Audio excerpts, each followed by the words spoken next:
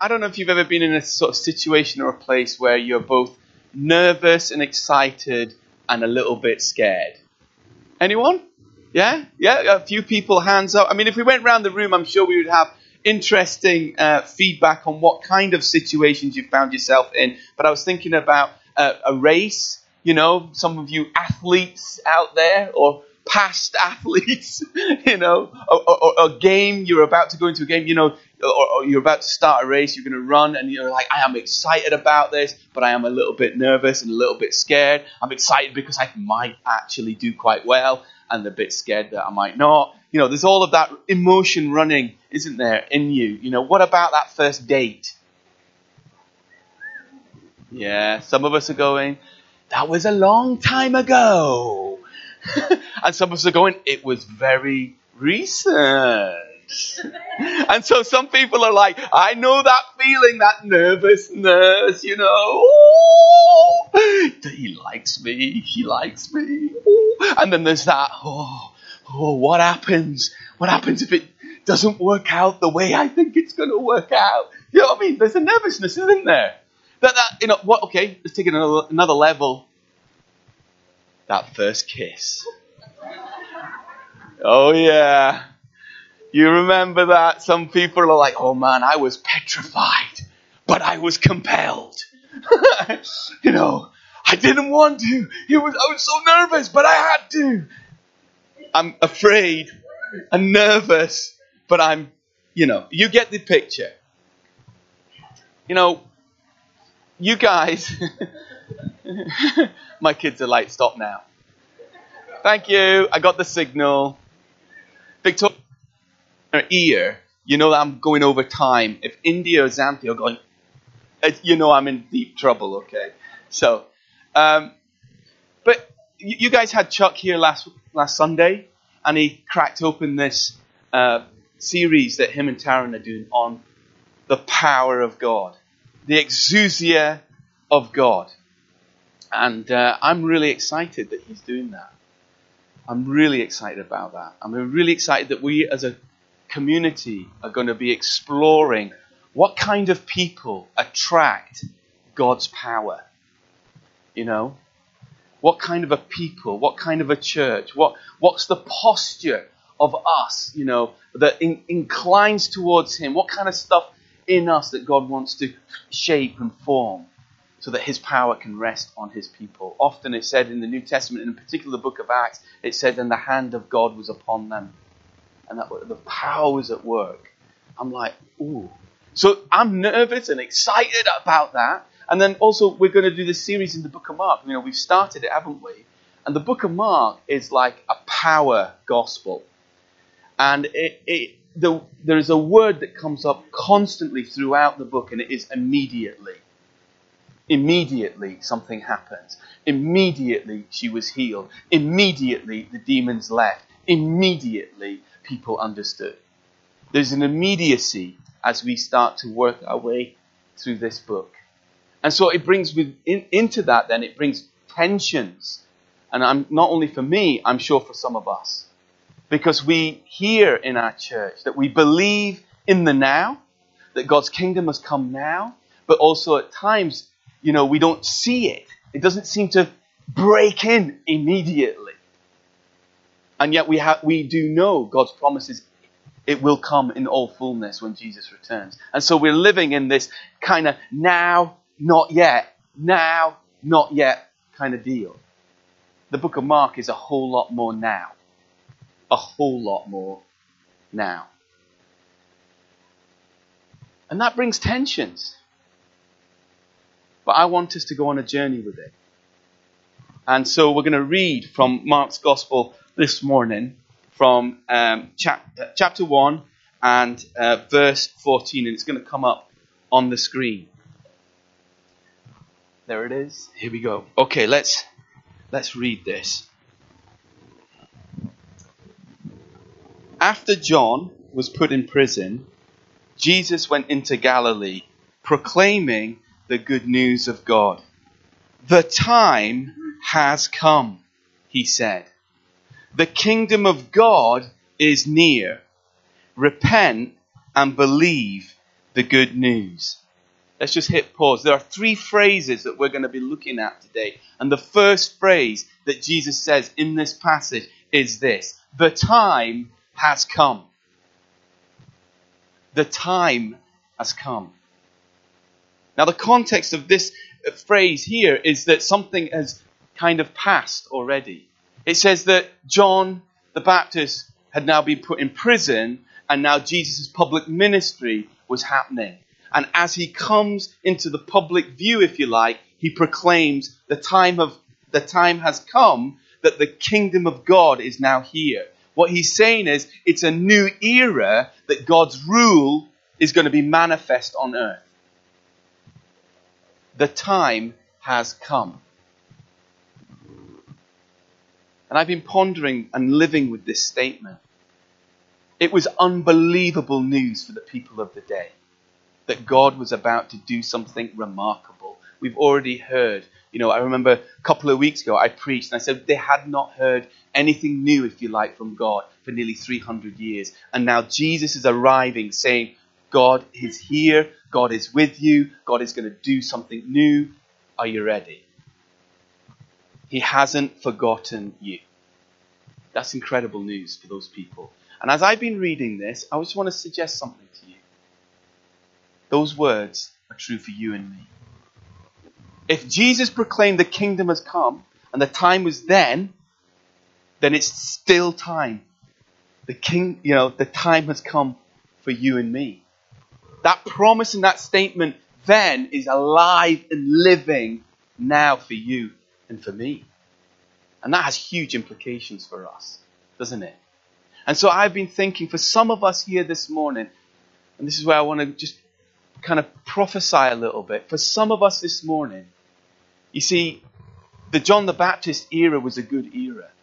He was brilliant. He did amazing things. He proclaimed and he started something. But bless him, that era is over and a new era has come. And for some of us this morning, there's a word for you in this, that actually you need to hear that the past is over. That it's a new season for you in God. And as I've been reading this, I've been taking this by faith, and something's going on in me. I live with lots of disappointments. I've prayed for lots of people. I've hoped for lots, and I've not seen what I want to see. And as I read this afresh, I felt like God was saying, no, I'm serious about this. The time is here. That has huge implications. And as we've been worshipping this morning, I felt like the Lord gave me a word for a couple of folks. And I saw in my mind's eye people drawing a line in the sand and crossing it, saying, yes, I want that to be true. And as they took a step, as they crossed this line in the sand, a wall was suddenly built. Just like that. And I felt like, actually, for Ken, it's June, isn't it? That's a word for you. That God wants to take you across the line this morning. He's drawing a line in the sand and he's proclaiming over your lives today that the time has come for a whole new season. And I asked the Lord, why this wall is suddenly erected? It comes out of the sand and it just goes... And it's because there's been stuff on this side of the wall that's been limiting your lives. And God has built the wall to say that has no power over you anymore. And it's a new day for you. So listen, we're going to test this. This is not about showing off. This is about testing what I think God is possibly saying. Is that accurate? Am I barking? Okay. So we want you to respond later on to it, because I feel like God wants to genuinely do something and say, enough. It's a new day for you. And I felt for a number of other people, this is a word for you now. We've had past stuff. It's been good. Past stuff in church that's been good. Campbell, it's been good, but it's a new season. And the question is do you want it? Do you really want it? So for you guys, I saw this. I saw a ship, and I saw you rowing like mad. Rowing in this, a bunch of people, and you're rowing like mad. And it was hard work, but you were going somewhere. And then I saw the sails. And I felt like the Lord say, listen, you work hard. You wrestle. You strive. But it's time. There's a season when you need to do that. And there is a season coming where you need to actually just be obedient, put the sail up. And let God be God. And let him do something new. Is that okay? Does that make sense as well? Totally. Okay, so you need to ask these guys, okay? So maybe because I think we need to build faith. The reason why I'm saying this is this. Last Sunday, I'm in GP, and I had a very similar word for a man in the room, a really godly guy, and I said to him, I see you praying for the sick. It's a new day. It's a new power moment for you. You've not seen this in 20 years or so. And after the service, I went and said to him, was that accurate? He said, listen, I was in India last week. For the first time in 20 years, I prayed for some people. There were 5 people. They were instantaneously healed. Okay? This is not about me. This is about building. Listen, I genuinely think God wants to do something in Lawrence Kirk. And if he's going to do something in our nation, I'm jealous. I want it happening here first. So the question is are we going to do this? And is this a word for us as a church? It's time. Because I'm fed up of saying it's not. Or other people saying it's not. Or in my head, enemies saying it's never time. No. Scripture says it's time. So what we're going to do. So Heavenly Father, would you breathe faith into our lives today? That these words would become alive in us in the present and not just for the past, but right now, today. It's time.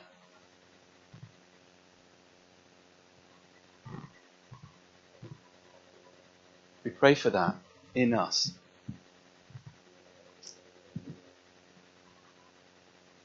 Amen. Jesus then says another phrase. It says in verse 16, as Jesus walked beside the Sea of Galilee, he saw Simon or Peter and his brother Andrew casting a net into the lake, for they were fishermen.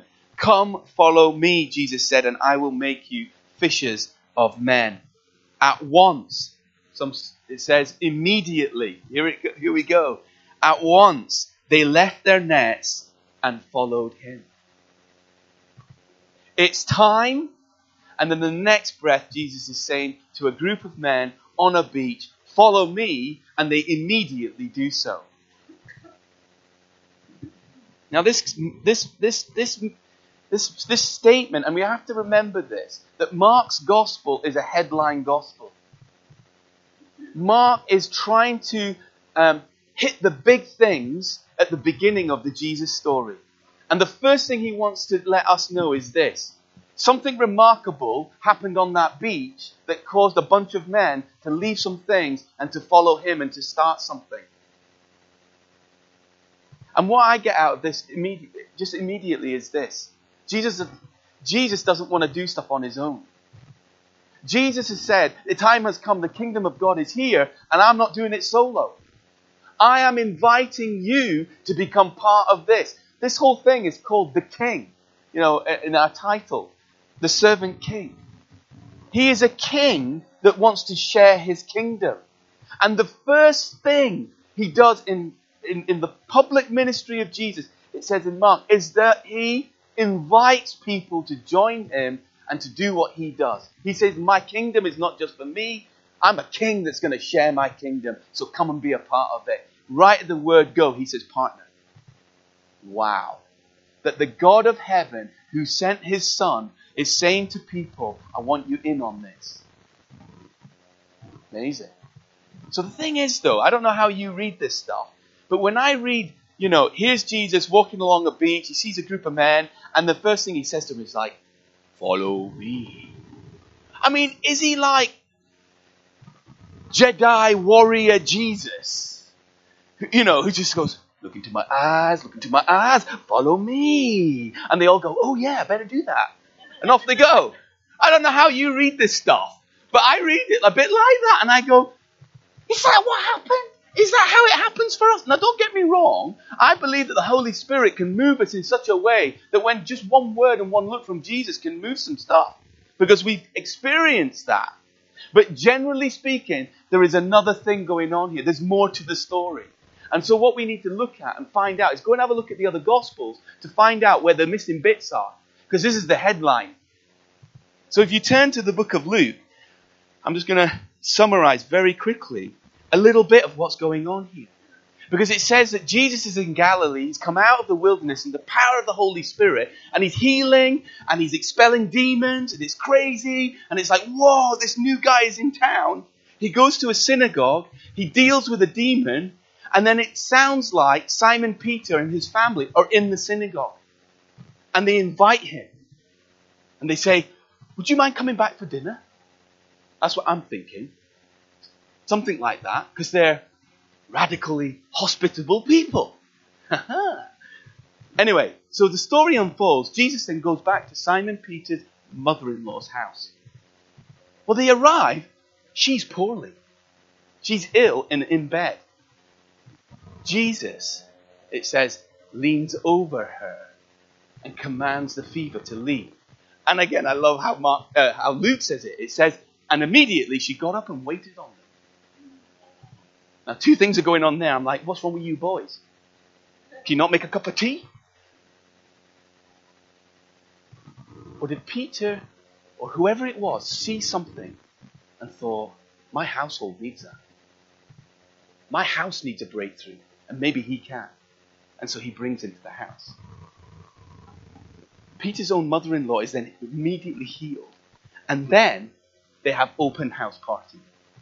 For the next 10 or 12 hours, it says that every sick and diseased and demoniac in the neighborhood is rocking up at their house. Can you imagine that? I just invited you for lunch. And it's like everybody in the area, every person who's got a problem, every person who's oppressed, every person who's diseased, they're wheeling them in. And it says, and Jesus healed every single one of them. Peter is watching all of this. Can you imagine?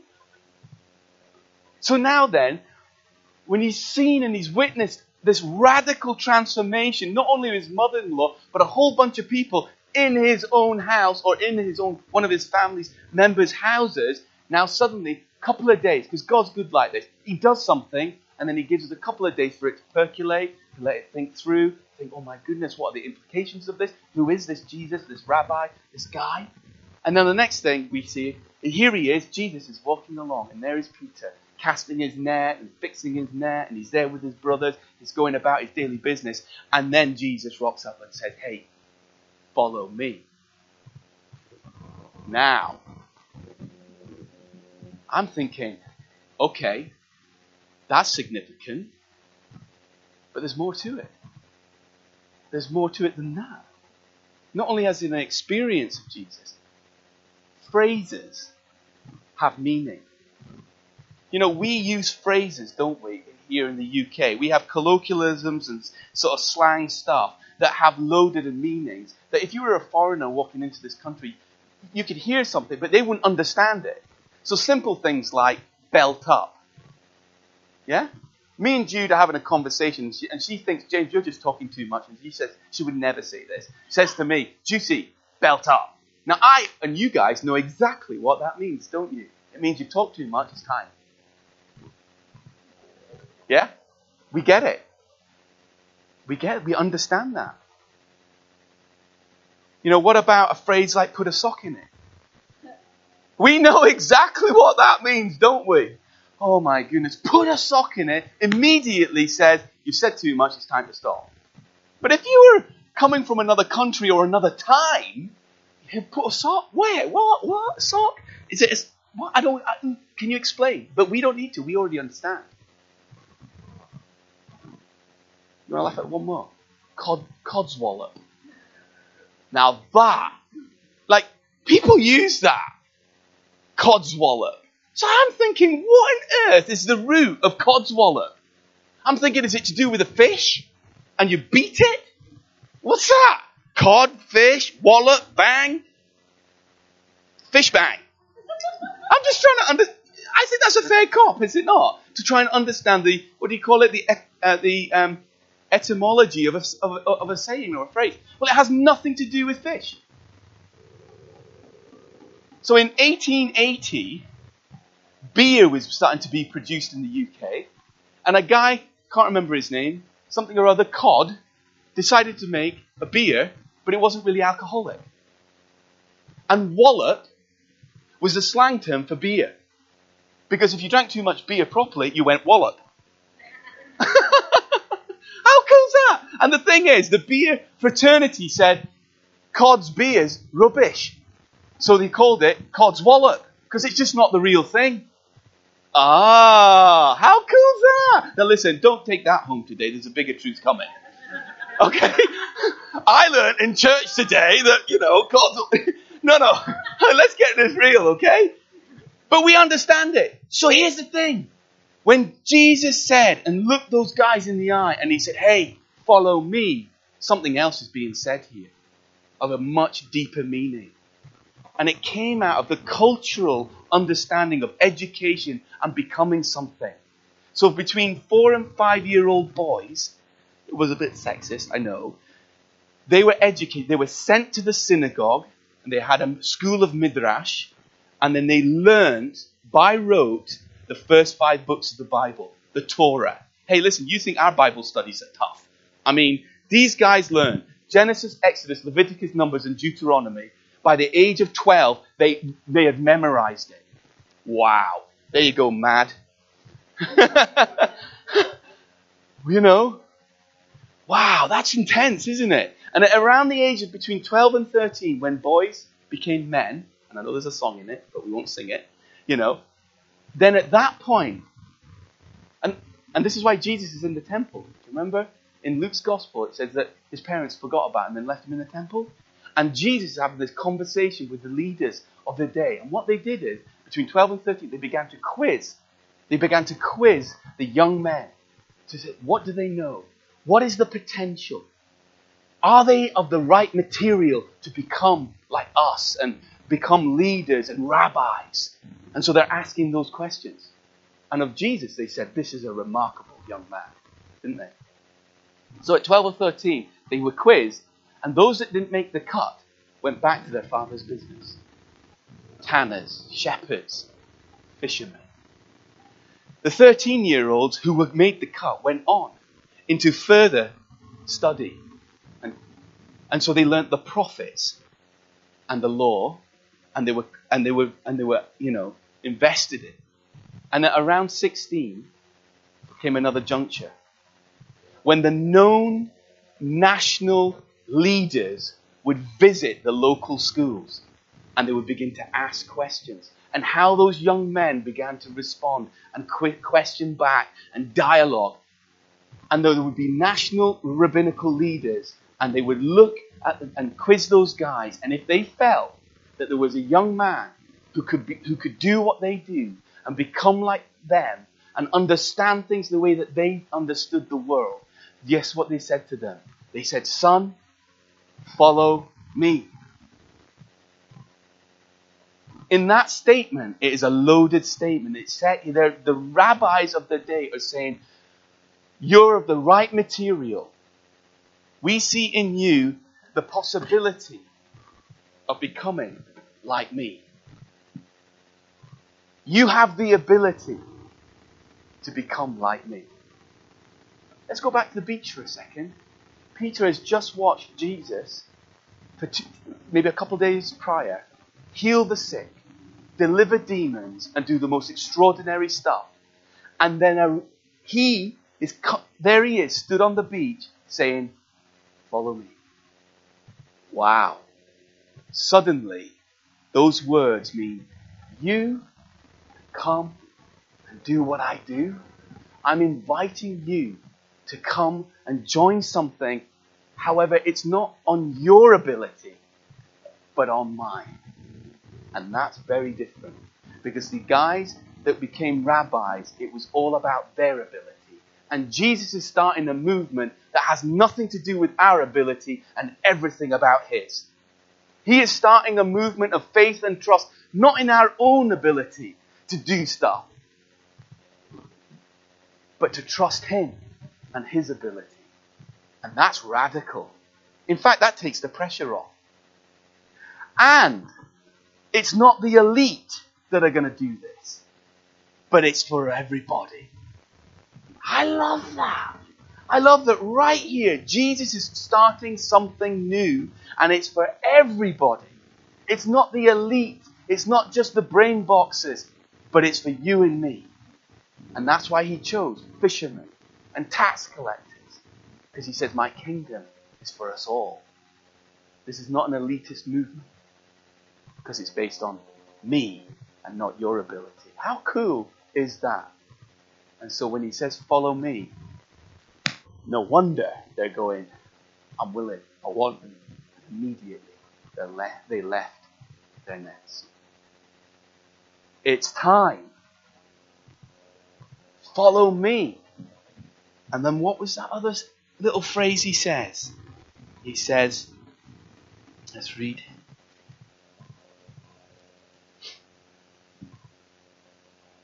He says, follow me, are you ready? And I will make you fishers of men. I will make you. We've got to leave our I will. And when we leave our will, his will arrives. When we leave our I, his I arrives. Because it's not in our ability, it's in his ability. You see that? We got to leave some things here to follow him and to receive all that he has for us. I will make you. I don't know about you, but I've spent some of my life me making me. It's not brilliant. To be honest with you, it's pretty pants, it's pretty rubbish. When I try and make me, things generally get a little bit messy. Agreed? We've got to, in that moment, we say, I'm no longer making me, but I know you can. I will make you. Jesus is starting a whole movement. And he wants us to leave some things and cleave to him. You know, Scripture is amazing. And God is amazing. Because this is exactly what he's done all the way through history. When he breaks in to do something extraordinary and new, there's always a leave it. Listen to this. This is what happened to Abraham, who heard God all those many years ago. It says this. God spoke to Abraham, leave your country, your people and your father's household, and go to the land I will show you. Here we go. You're ready. This is brilliant. I will make you into a great nation. I will make you into a great nation. No, you don't have the ability to make yourself into a great nation, but I do. You see that? I will make you. And I will bless you. You know, you're rubbish at blessing yourself because you bless yourself with all the wrong stuff. But I will bless you. You get it? And there's a whole list here. I will make your name great and you will be a blessing. I will bless those who curse you. And whoever curses you, I will curse. And all peoples on earth will be blessed through you. You see, follow me, I will make you fishers of men, is the same promise that was given to Abraham as God broke in and said, I'm going to create a whole new nation to be a blessing to the world. It's the same promise. Jesus is just slightly different language. He's saying, leave that, follow that, come and I will make you a blessing to all nations. You'll become fishers of men. And people will look at you and see the difference and go, I want in. Can you see where we're going? Scripture is incredible. Why? Because God knows what he's doing. And his promises of history are still today alive for you and for me. But the crazy thing is this, guys. I'm going to land on this. When I make me, it's just rubbish. For some of us, other people are making you. For some of us, we allow other people to make us when Jesus wants to make us? Peter probably had a very strong and interesting conversation with his dad when he said, I'm following Jesus and I'm leaving my business, the family business. Probably been in their household for however many generations. That is a moment, isn't it? In Peter's life, he's having to make a decision. Are my parents going to make me, or is this Jesus going to make me? And for some of us today, there is past voices, and it might even be a parent, good, bad, or ugly, or not there at all. The voice of that is still making us today. And Jesus wants to gently say to you today, there is so much more in my I will make you. And today you can choose. Do you want to stay here and do it, make it, you go keep making it, or even allowing other people to make you? And so there's a whole bunch of things. Parents, for some of us, we still live with the playground making us. Comments as a kid, as a teenager, comments that teachers have made, comments that peers have said, and bullies, and you know what? It's still there, and it still has a voice, and it's still making us. Jesus wants to say to you today, that doesn't have to be quiet, because the moment you say, I'm in, a wall can be built, it can be broken off you, and it doesn't have to have power in the present any longer. The past of parents' words, of the playground, maybe even of partners, past, present. Your experience of, you'll never amount to anything. No, Jesus comes and says, I'm not making an elitist movement. You're all in. And for some of us, past partnerships, whatever that looks like, is still ticking over and trying to own us and shape us. Jesus says, it's a new day. Peers at work. Who's making you? Them? Do we want Jesus to? He's got a much better plan. He's a much better boss. Actually, scriptures would say when we serve him as boss, we serve our bosses on earth even better. Okay? Who's making us? The person in charge or Jesus? I will make you. I'm so excited that these are the things that I feel like God is saying to us today. It's time. It's time. And for some of us, it's time to say, enough. Those voices, enough. I want Jesus to make me. You see, there's a James in here. There's a much better James when I'm following. There's a James in here that he begins to uncover when I leave and follow. You see, there's a James in here I like better than the one that is trying to make it himself. In fact, my wife likes me better. My kids like me better. Victoria has to love me even when I'm a bit broken and even when I cling to the shore. She still has to love me because that's the deal. Jesus still loves us even when we're at the shore. But he has a whole lot more for us. So are we going to leave and cleave? Or are we just going to stay and allow all these other things to make us? When Jesus said, huge promise. When you follow me, you become like me. You'll do what I do. And the world will be so attracted to you that you'll get the opportunity to invite them and to introduce them to him. Why don't we stand?